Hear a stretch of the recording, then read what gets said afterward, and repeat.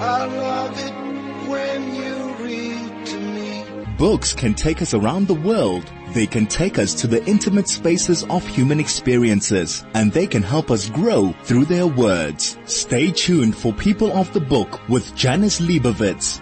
Another Friday, and it's People of the Book. You are my People of the Book. Live with my guest this week, Gail Schimmel, author of 2 Months and also of The Accident and the Park. Hi, Gail. Great to have you with. Janice, I've got a terrible, terrible echo on this line. Could I ask you to phone me back on a phone number? Yeah, it's a bit better now. Have you lost that echo? There, that's much better. Yeah, that is better. Great. Gail, it's great to have you. Welcome. Thanks so much for having me. So, Gail, without any delay, your new book, 2 Months, which was launched literally as we went into lockdown. Literally. It's just everything, really. You got that right. So I don't even know how to ask you. How did that feel? You know, it was dreadful at the beginning when we realized how the timing was playing out, and you know, I got all excited for the launch, and it was all that usual excitement of building up to the launch of a new book, and then realizing that I wasn't going to have a launch, and then getting my head around an online virtual launch and what that would mean. And on the day the real launch was supposed to happen, I was so miserable. And then everyone online was so supportive, on social media everyone was so supportive. And then when I had the actual online launch, it was amazing. Because if you have a really great launch, a real launch, you have maybe 70 people. And I had at one stage 230 people tuned into my online launch. And it was people from all over the world. And it was people, I think for some people it's much more attractive attending an online activity than attending a real activity. And it was so interesting, and it was so fun, and it was such interesting questions that wouldn't have come up. You know, you've been to hundreds of those launches at Love Books. You know, at the end when they ask for questions and you get one or two, hopefully. We had so many questions that I had to do a blog post afterwards. It was interesting, and it was fun, and I've enjoyed it. And I know that I've discussed with previous guests, and I know I'm actually part of an online platform that we've developed for the theatre industry. And we discussed the fact that this online platform and all these virtual platforms that have been developed have actually opened things up so much to larger audiences that we wouldn't have had if these shows and launches and all these different productions and things were live. So it's actually opened things up to huger I think we're going to see in future. I think we're going to see in future that you'll have a live launch and an online launch. Yes. Because just as and it attracts completely different people. Yes, now that we know that it can be done. I think previously people used to say, oh, is that being filmed? We can't attend. Is there going to be a recording? Is it going to be filmed? And previously everyone was so quick to say, oh no, sorry, we can't do it, or we don't have the facilities. And now we know that we actually do have the facilities, and we know how easy it is to do, because I mean everyone's doing it all the time now. And absolutely. I think it just opens things up to a much wider scope for everyone and wider audiences, as we've said. So, but I mean, I think, could you tell our listeners, I mean, we've said literally as we went into lockdown, just to let the listeners know, give us the dates of how this played out. Because when we say literally, we do mean it was literally within that week. We weren't talking about, you know, within a few weeks or that month. It was literally that week. So Janice, I mean, you're now quizzing me like I'm in an exam, and I'm worried I'm going to fail. But luckily I've got my diary right next to me, so I'm paging back to check all the crossed out things.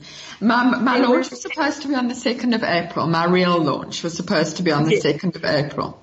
And there was that push to get some signed copies into Love Books in Melville. So Yeah.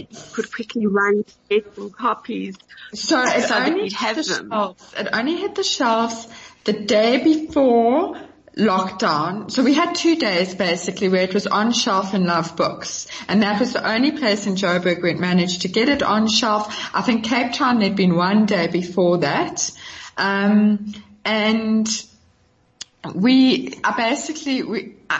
was mad. We desperately tried to get as many hard copies available in those 2 days as we could. And then everything closed, and that was that.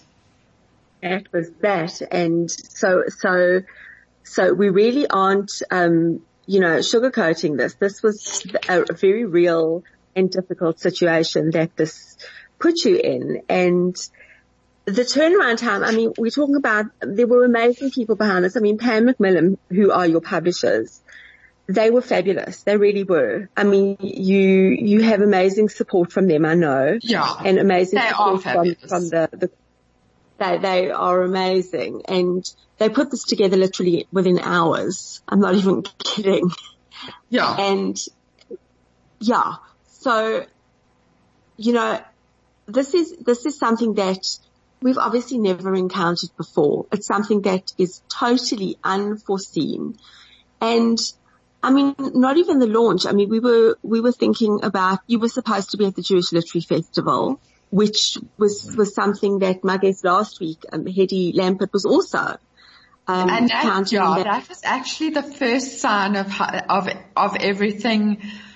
I don't want to say falling apart because things haven't fallen apart, but it was the first festival that I was going to be involved in that was cancelled, and it was when that was cancelled that I was like, this isn't going to play out the way I imagined it was going to play out. And I had very exciting things for Kingsmead. I was going to be interviewing Marianne Keyes at Kingsmead, so I was beside myself with excitement about Kingsmead. I couldn't breathe excitement.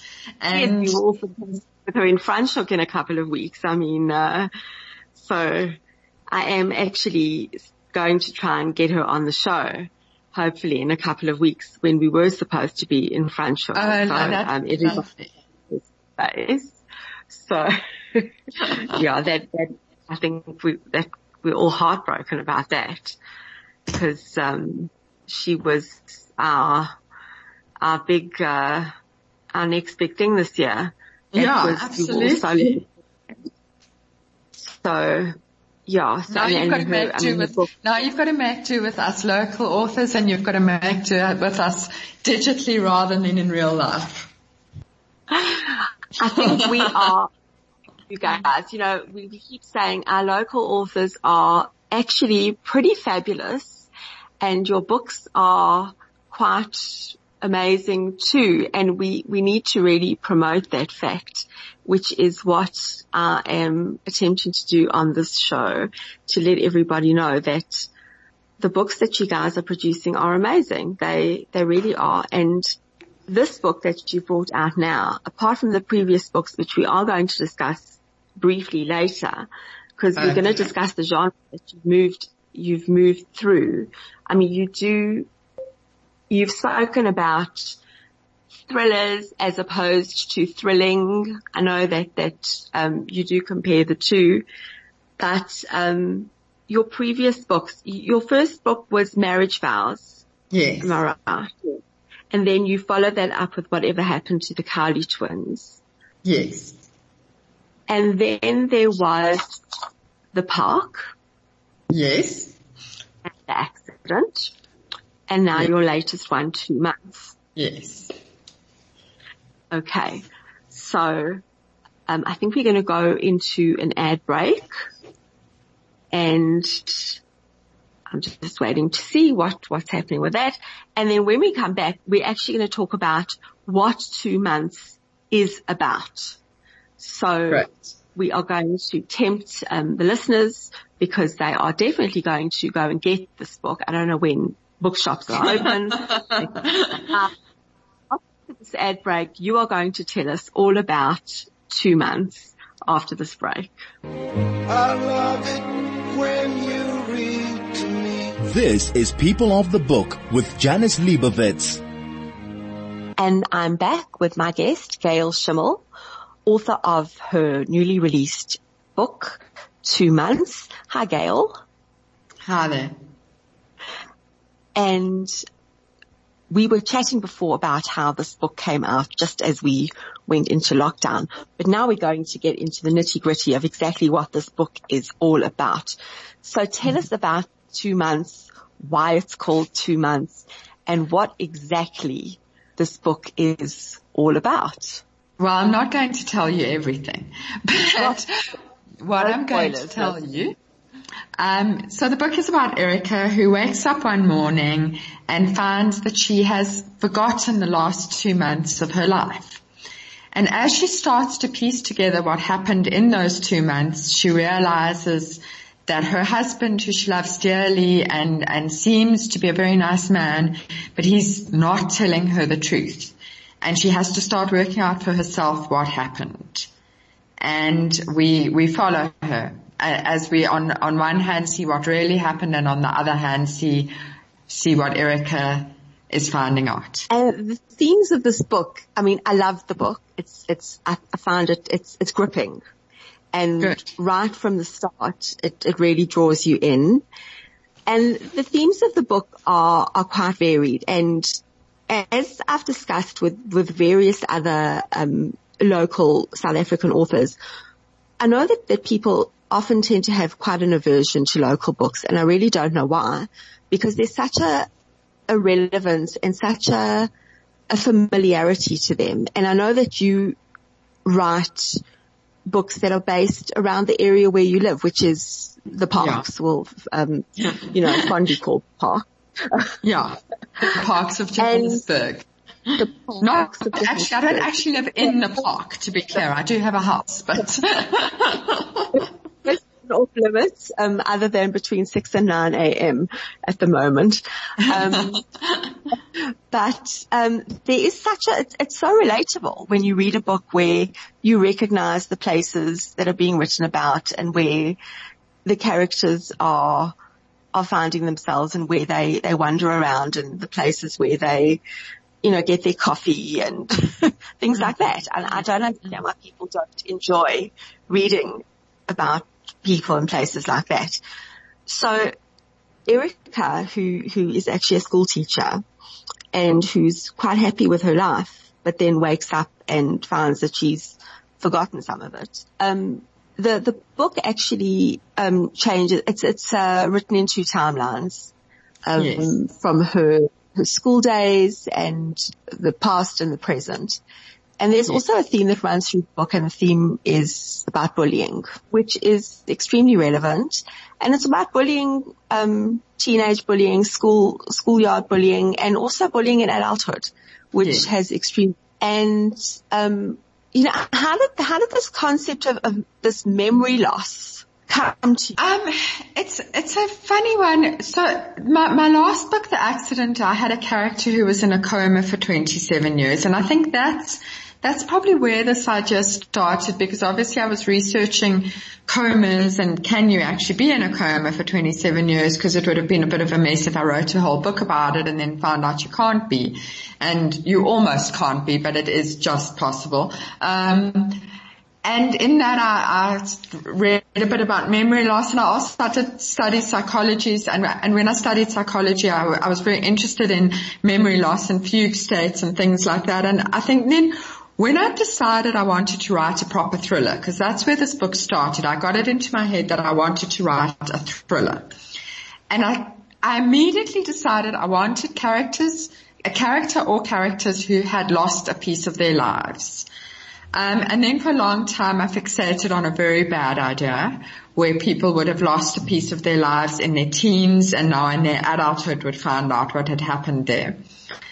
But when I dropped that idea and thought, what about if you woke up the day after the time that you've lost? What then? And then 2 months kind of came to me. So yeah, that's where the idea came from. So the concept of this loss of memory, is that I mean, you've done the research. Is that from a traumatic incident? Would that cause the memory loss? Or am I giving away? Well, I mean, because in this case, sorry, Janice, I'm losing you a bit.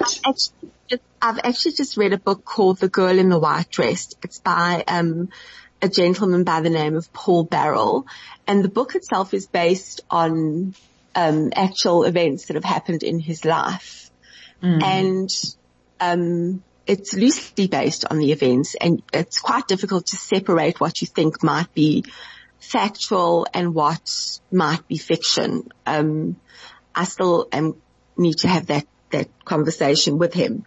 But it's about this man, and he's moving house, and in the process he unearths a box, and in it he finds an old menu and a couple of photos from a cruise that he went on with his parents when he was a teenager.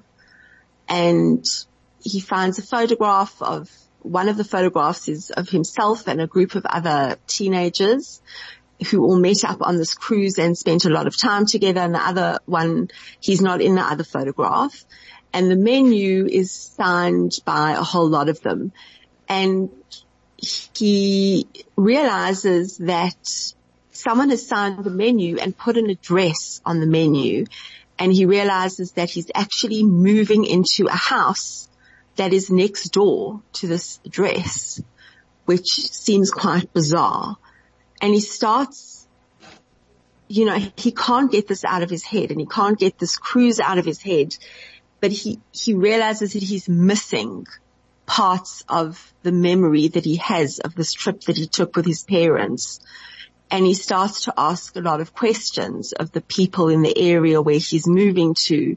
And he starts trying to ask his mother about it, and she's quite vague.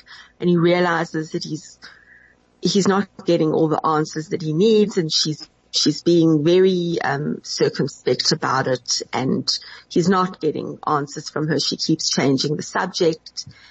And he understands that he doesn't have a clear memory of everything that happened on this cruise, and he's actually lost some of that memory, and something clearly happened on this trip that he doesn't remember, and that was quite unpleasant, and he's blocked it out of his memory, and he has no recall of the incident.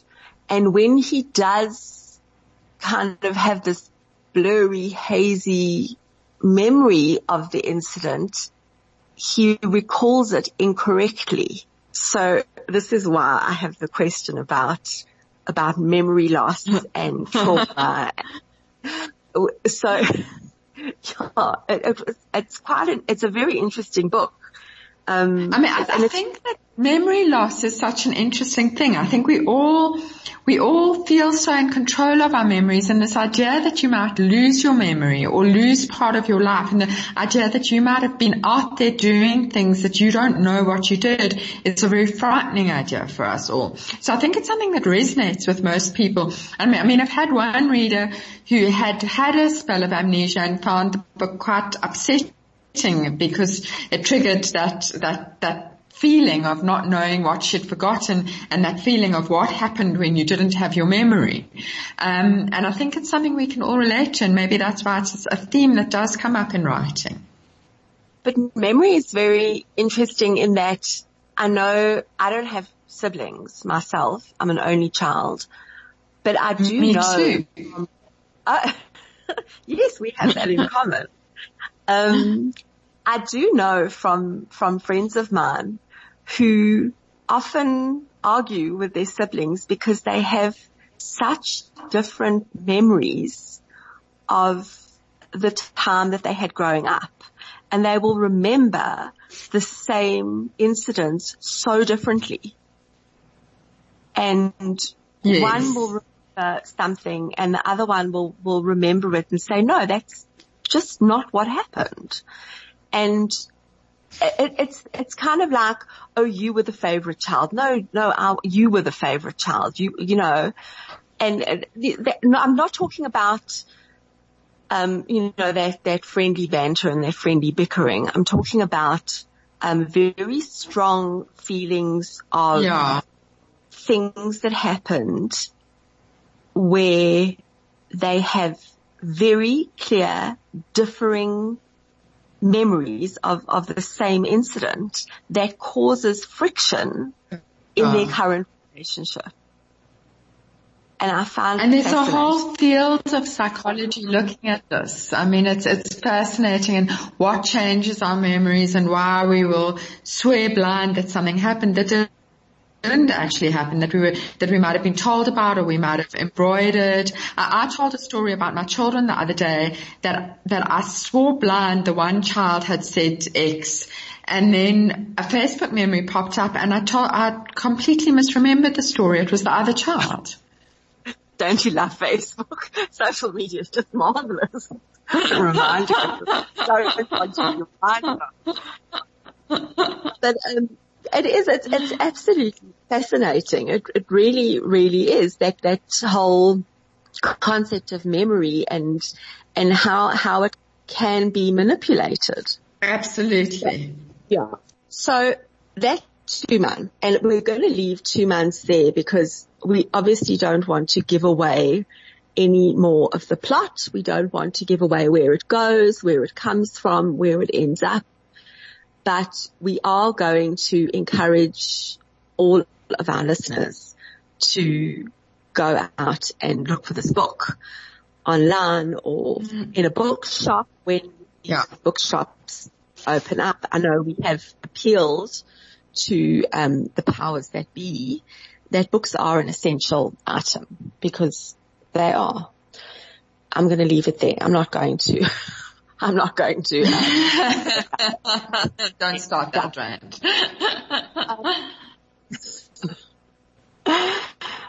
You do write about women, and you do write from a female perspective. I know that there are often women who write in the guise of men. You don't do that. But you do write very much from a female perspective. How would you feel about putting yourself in a male persona? Would you ever do that? Would you ever think of trying that? So in Whatever Happened to the Carly Twins, I wrote from 4 points of view, and 2 of them were men. One was a gay man, and one was a straight man.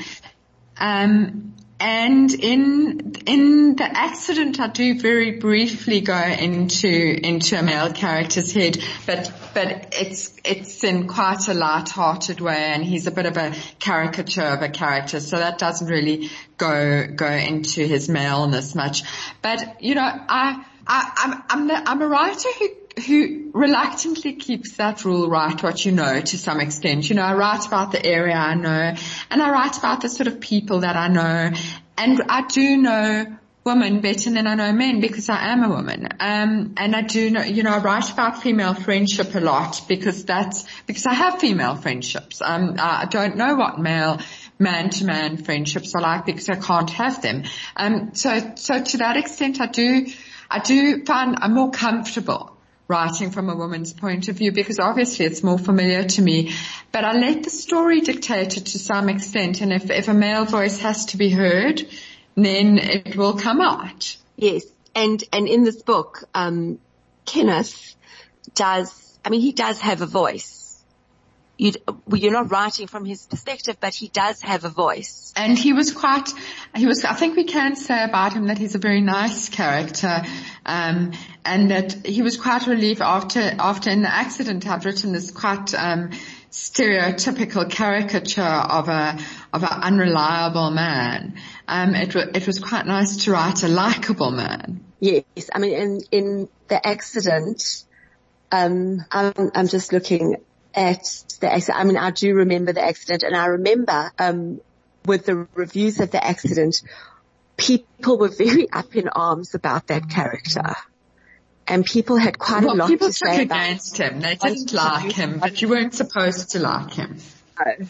And I think you very deliberately wrote him like that. People did want to do him bodily harm. They were quite vehement in their reactions to him. And, it was quite amusing to read their reactions to him. It was actually hilarious. I think was his name Daniel? Daniel, yeah. Yes. He was hilarious. He really was hilarious. And he was, I'm not going to open myself up to a whole lot of comment here and say he was one of those typical males who behaved in such a way that he just really didn't understand why women were angry with him. He was hilarious. Yeah, and like I say, he was a caricature. He was an extreme example of a certain sort of manhood and a certain type of quite charming toxic masculinity. But I was always aware he was a caricature in a sense. I think it's important. And I think that's why I also felt it was important in the accident to write a more nuanced man. To calm down all those people who had such to reassure the men that I do actually like men. And all those reactions to Daniel. And if you want to know what we're talking about, you can also go and look for Gail's book, The Accident, which is a fabulous read, I have to tell you. I mean, her recent books, she's on a roll. And I just have to mention, I mean, I can't not mention The Banner, because the banner you had for The Accident was much spoken of. And the banner was, cause for much, jealousy and people loved the banner. We did love the banner. I think to give background to that, as you grow as a writer, your publishers spend a little bit more and more on marketing you. And for the first time, for the launch of The Accident, I had a banner. And it was the first time I had one, so I was very excited and I bragged about it a lot. And I think maybe my biggest disappointment with 2 months is because we haven't had any live events, I haven't had a banner. I was hoping I might get a poster this time. Not even. But really the banner it was fabulous. It traveled you. It went everywhere. Everyone posed with it. It was fantastic. Pan Macmillan, well done. It was out of this world, really. And hopefully when we are out of lockdown, we will at least have a poster for 2 months, I hope, or something. Maybe even just a postcard. I mean, maybe a bookmark. Something. A bookmark, yeah. I'll settle it this point. It would be great. I think bookmarks are great marketing tools. Everyone listen up. After this break, we are going to chat about Writer's Gym after the break. I love it when you read to me. This is People of the Book with Janice Liebowitz. I'm back on air with my guest, Gail Schimmel, author of 2 Months, The Accident and the Park, amongst others. Gail, great to have you back with me. And we've been chatting about your book. We've been chatting about your lockdown launch. And we're going to chat about how you've been staying active with your writing. I mean, I know lockdown has been hectic for you. You are still working. You are homeschooling your kids, as we all are. You are cooking up a storm. And tell me about what I know you are involved with a group of people with something that you call Writer's Gym. Tell us what Writer's Gym is. So Writer's Gym is something that Pamela Pye and I and KCB Dolan started as a bit of a joke on Twitter, where we would check in, and this was a few years ago. I don't even know exactly which book I was writing at the time. We would check in with each other on what we'd achieved for the week. And now we've taken it up again. We've done it on and off with various books through the years, but we've taken it up in quite a serious way, and quite a lot of local writers have joined us. We check in with each other on a Sunday under the hashtag, Writer's Gym.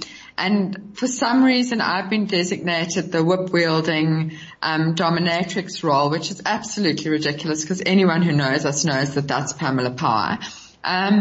But so it's kind of holding ourselves accountable for how many words you write. But I must say the thing that I'm finding interesting, I see lots of writers are really struggling to write, and I am really struggling to read, but I'm not struggling to write, which is a huge relief. I almost find I can retreat into writing and get away from everything that's happening in the real world and go to the fantasy world in my head.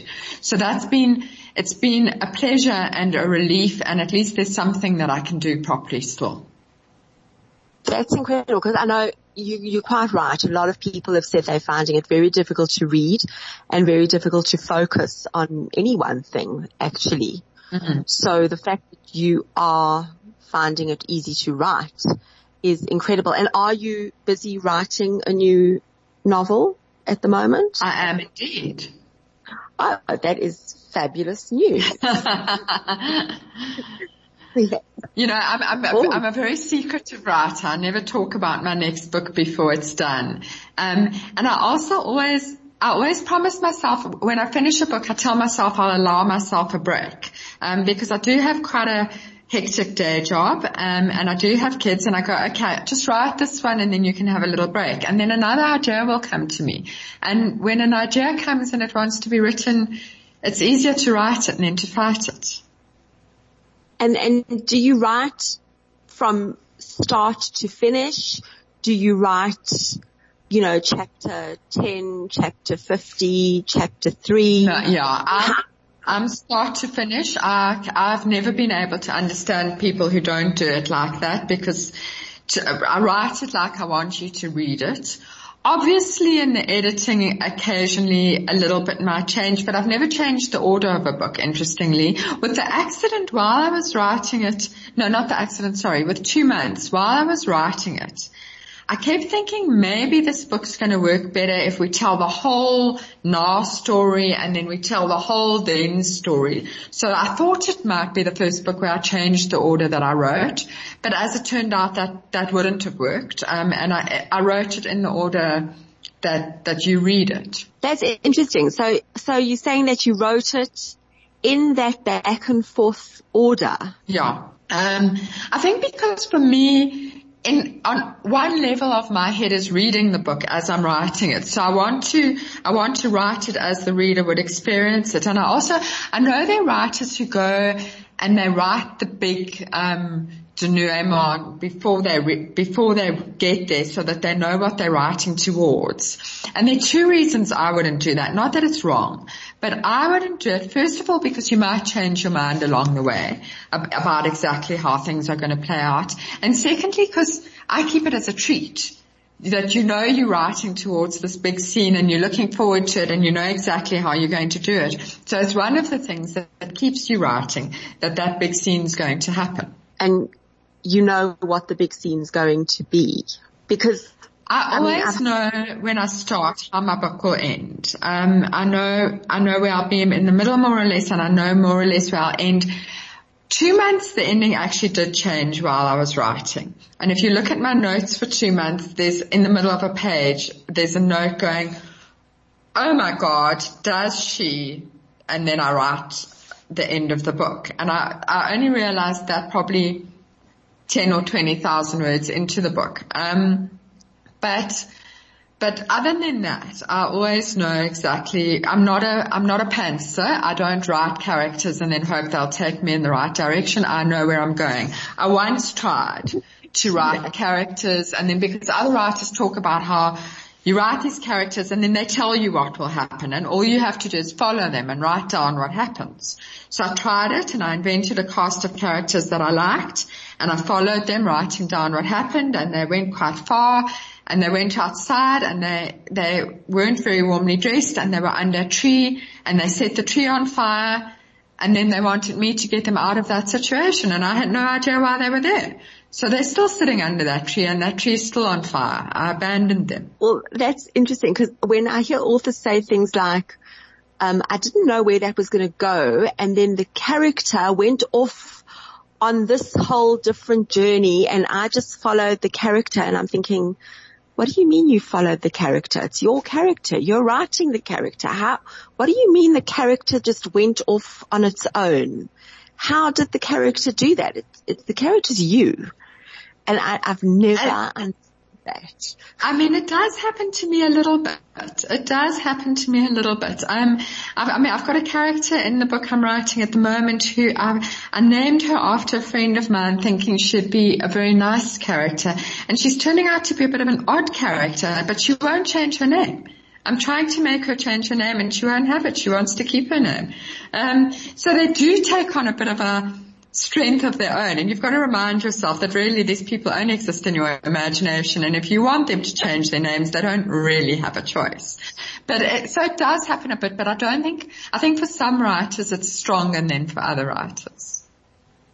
And you really do, I mean, some writers, I mean, I don't know about you, I know some of them really go off into their own heads, into their own space and their own place, and they don't come out until they're finished. You know, my thing is I have a real life. I have a day job and I have children, and I don't have the luxury of that type of writing. I don't have the luxury of going into my imaginary world and emerging in 3 months after I've written it all down, because people want supper and people need to, at the moment, be homeschooled but normally be taken to school, and I have this proper job that has to be done. So I don't have that luxury, and I think that's a good thing and a bad thing, because I think that I'm very realistic about my writing. I have to get it done in the time that I have. I don't have time to be precious about it. I must sit down, I must write my words, I must get them out. I can't wait for the muse to arrive. I can't get all kind of hypersensitive about things and not talk to people because I'm in my world, because it's not like that for me. Right. And after the break, we will wrap up with a chat about what you are reading now and what you recommend after the break. I love it when you read to me. This is People of the Book with Janice Liebowitz. I am back with my guest, local author Gail Schimmel. Gail, we've been chatting about your books, your latest book, 2 months. We've been chatting about your writing process and writer's gym and real life, imaginary life. Tell us about what you have been doing during lockdown. I mean, you've said you've been battling with your reading. You've been struggling to read, so you've been writing, which is great. So what would you recommend, other than your own books, obviously, what would you recommend for our listeners? What would you recommend? So, I mean, I've really been struggling, and I've tried reading thrillers, and then I've found them too thrilling. Like, it adds to the anxiety for me instead of, for some people it removes them from the anxiety. For me, it just makes me more anxious. I had a very bad experience. Amy Hendrick recommended a book that she said was a cozy mystery, and her definition of cozy means that there was a jacket potato in somebody's meal, and therefore she thought it was cozy, and it put me into such an anxious state I couldn't finish it. So then I've enjoyed 3 things during lockdown. Number 1, I've got a terrible guilty pleasure, which is an absolutely rubbish, cozy series about a witch PI. And that's a whole genre. You must look into it. It's fascinating. There is a whole genre of witch PI books. And I somehow got into one of them, and they are absolute nonsense. And I've been able to read them, and they're lovely. It's a series called, I don't even know what the series is called. The writer is Adele Abbott, and they're all named Which Is When. And it's about this absolutely ludicrous witch PI. So I've been able to read them. Then I'm very proud of myself. I read a proper book. I read and loved The Binding. I can't think off the top of my head who it's by, but it's not a book I'd normally read. It's historical and it's a little bit magical. And I was completely gripped, and I loved it, and I got very excited because I thought that my lockdown dyslexia had been healed, but now I'm not so sure it has. And then the other thing that I read just before lockdown, I think, which is Fiona Snicker's first in her new series, that's her Time Maverick series. And the new one came out yesterday. And I'm now in a huge dilemma. I don't know whether I'm going to stop reading the book that I'm trying to read, which is a very proper read. I'm trying to read, Diane Sittenfeld's, it's something about a river. I can't even remember the title. That's how bad I am. Very heavy going. But I'm very tempted to just throw that away and read the new Fiona Snickers, because I know that will grip me. And also, the covers of Fiona's books in this series are just fabulous, I have to say. I haven't read the first one yet. I haven't got to it yet. I think I did buy it. I think I downloaded it. On the subject of the binding, my hairdresser begged me to buy it purely because she wanted to discuss it with me. And it's the type of book that you want to own, also purely because the cover is magnificent. And I don't care what anyone says, we do judge books by their covers. Judge me, don't judge me, take it or leave it. Cover of the binding is beautiful. It really is beautiful. And for some reason, every time I was going to buy that book, I used to walk into the shop, pick it up, look at it, and put it back down again. And I know my hairdresser was extremely disappointed with me, because every time I used to go back, she used to say, have you bought it? Have you read it? And no, not yet. I still haven't read it. And it's had such mixed reviews. It's one of those, what they call a Marmite book. I love it or you hate it. I haven't got to it yet. I loved it, and I think it's an excellent lockdown read. So I haven't got there yet. On the subject of the cozy mysteries and the cozy, I read one of those, I don't think it was by the same author, but one of those witch mystery books a couple of years ago when I was just starting out as a book blogger. I think I read one. Very cute, very, very different. I've always for some reason avoided that whole cozy mystery genre. And on the rare occasion that I do read one, they're quite enjoyable as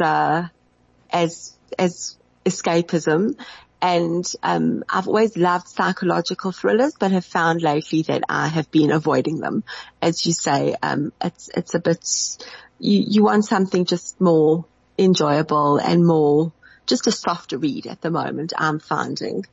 So, but thank you for your recommendations and thank you for sharing that with us. We're going to wrap that up now. Gail Schimmel, it has been a pleasure having you as a guest on my show. Thank you so much for having me. And I hope you have enjoyed chatting, and I hope that my listeners are going to go out and or stay in and look for your books. The latest one. They are available online. They're available on Amazon, the South African Amazon, and on Kobo. So that the latest one is 2 months. Previously was The Accident, and before that was Park. All fabulous reads. Please support our local authors. They are great. Gail, thank you so much. Everyone Thank you. Have a fabulous week. Keep on reading, and we will chat again next week. Thanks so much. Bye.